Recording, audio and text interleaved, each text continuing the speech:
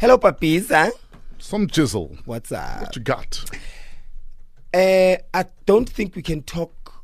We can say it's enough about talking about the plight or the frustrations of women in South Africa. Mm-hmm. So my wisdom really goes to South African men, and not in a good way. That it has to take our sisters, mothers, aunties, gogos too much to say, I want to be free. Yeah. I want to be as free as you are. I want to be as safe as everyone else. I deserve to be safe.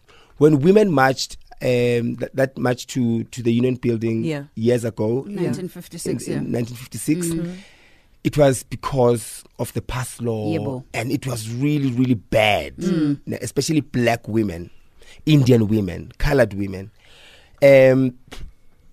I never thought or imagined that at this day and age, women would feel similar to what those women felt in 1956, and not because of the justice system, not because of the law, not because of another race, but because of somebody that is inside the house, but because of somebody that is next door. Mm-hmm. The very person who's supposed to make me feel safe. Yes. Yeah. Person that's inside, that sleeps in my bed, a person that I go to ask for milk from or sugar from. Yeah.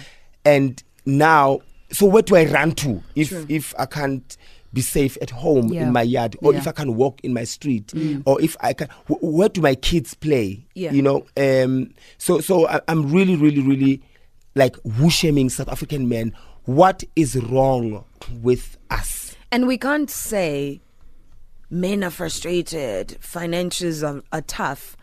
We are all in the same boat. Actually, women should be the most frustrated. Yeah. Because men make children and leave. Yes, because a woman carries a child for 9 months, and then to be detached from that child because you have to go to work. I can only imagine. It's tough. You know, to say goodbye to Tato in the morning when your wish is to raise Tato until he's 15. Your instinct, not even your wish. Yes, your instinct is to raise your child until they are 15, 16. 24/7, but you have to go to work. You can now make it an excuse and go, don't touch me. Yeah.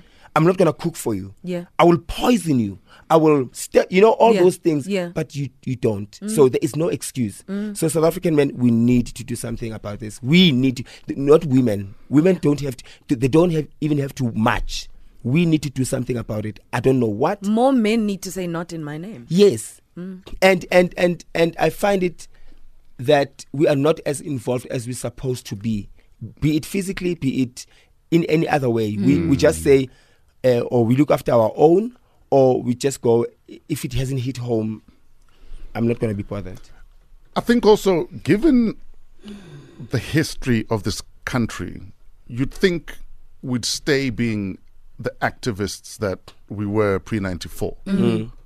Where I'm willing to die for this cause. But we've become so self-absorbed that if it doesn't affect me directly, I actually don't care. Even sometimes when it does affect me directly, I'd rather pretend it's not there. Yes. You know, Uguti, the woman next door gets beaten up black and blue every day, but you sit there and you're like, Aksinda Bazam. Or umenzini. Exactly. Yeah. Now what did she do? Yeah. You want to weigh in? We'd love to hear from you. Please get in touch. #Fresh Breakfast. WhatsApp 0815773333. Somizi'S Woo Shem.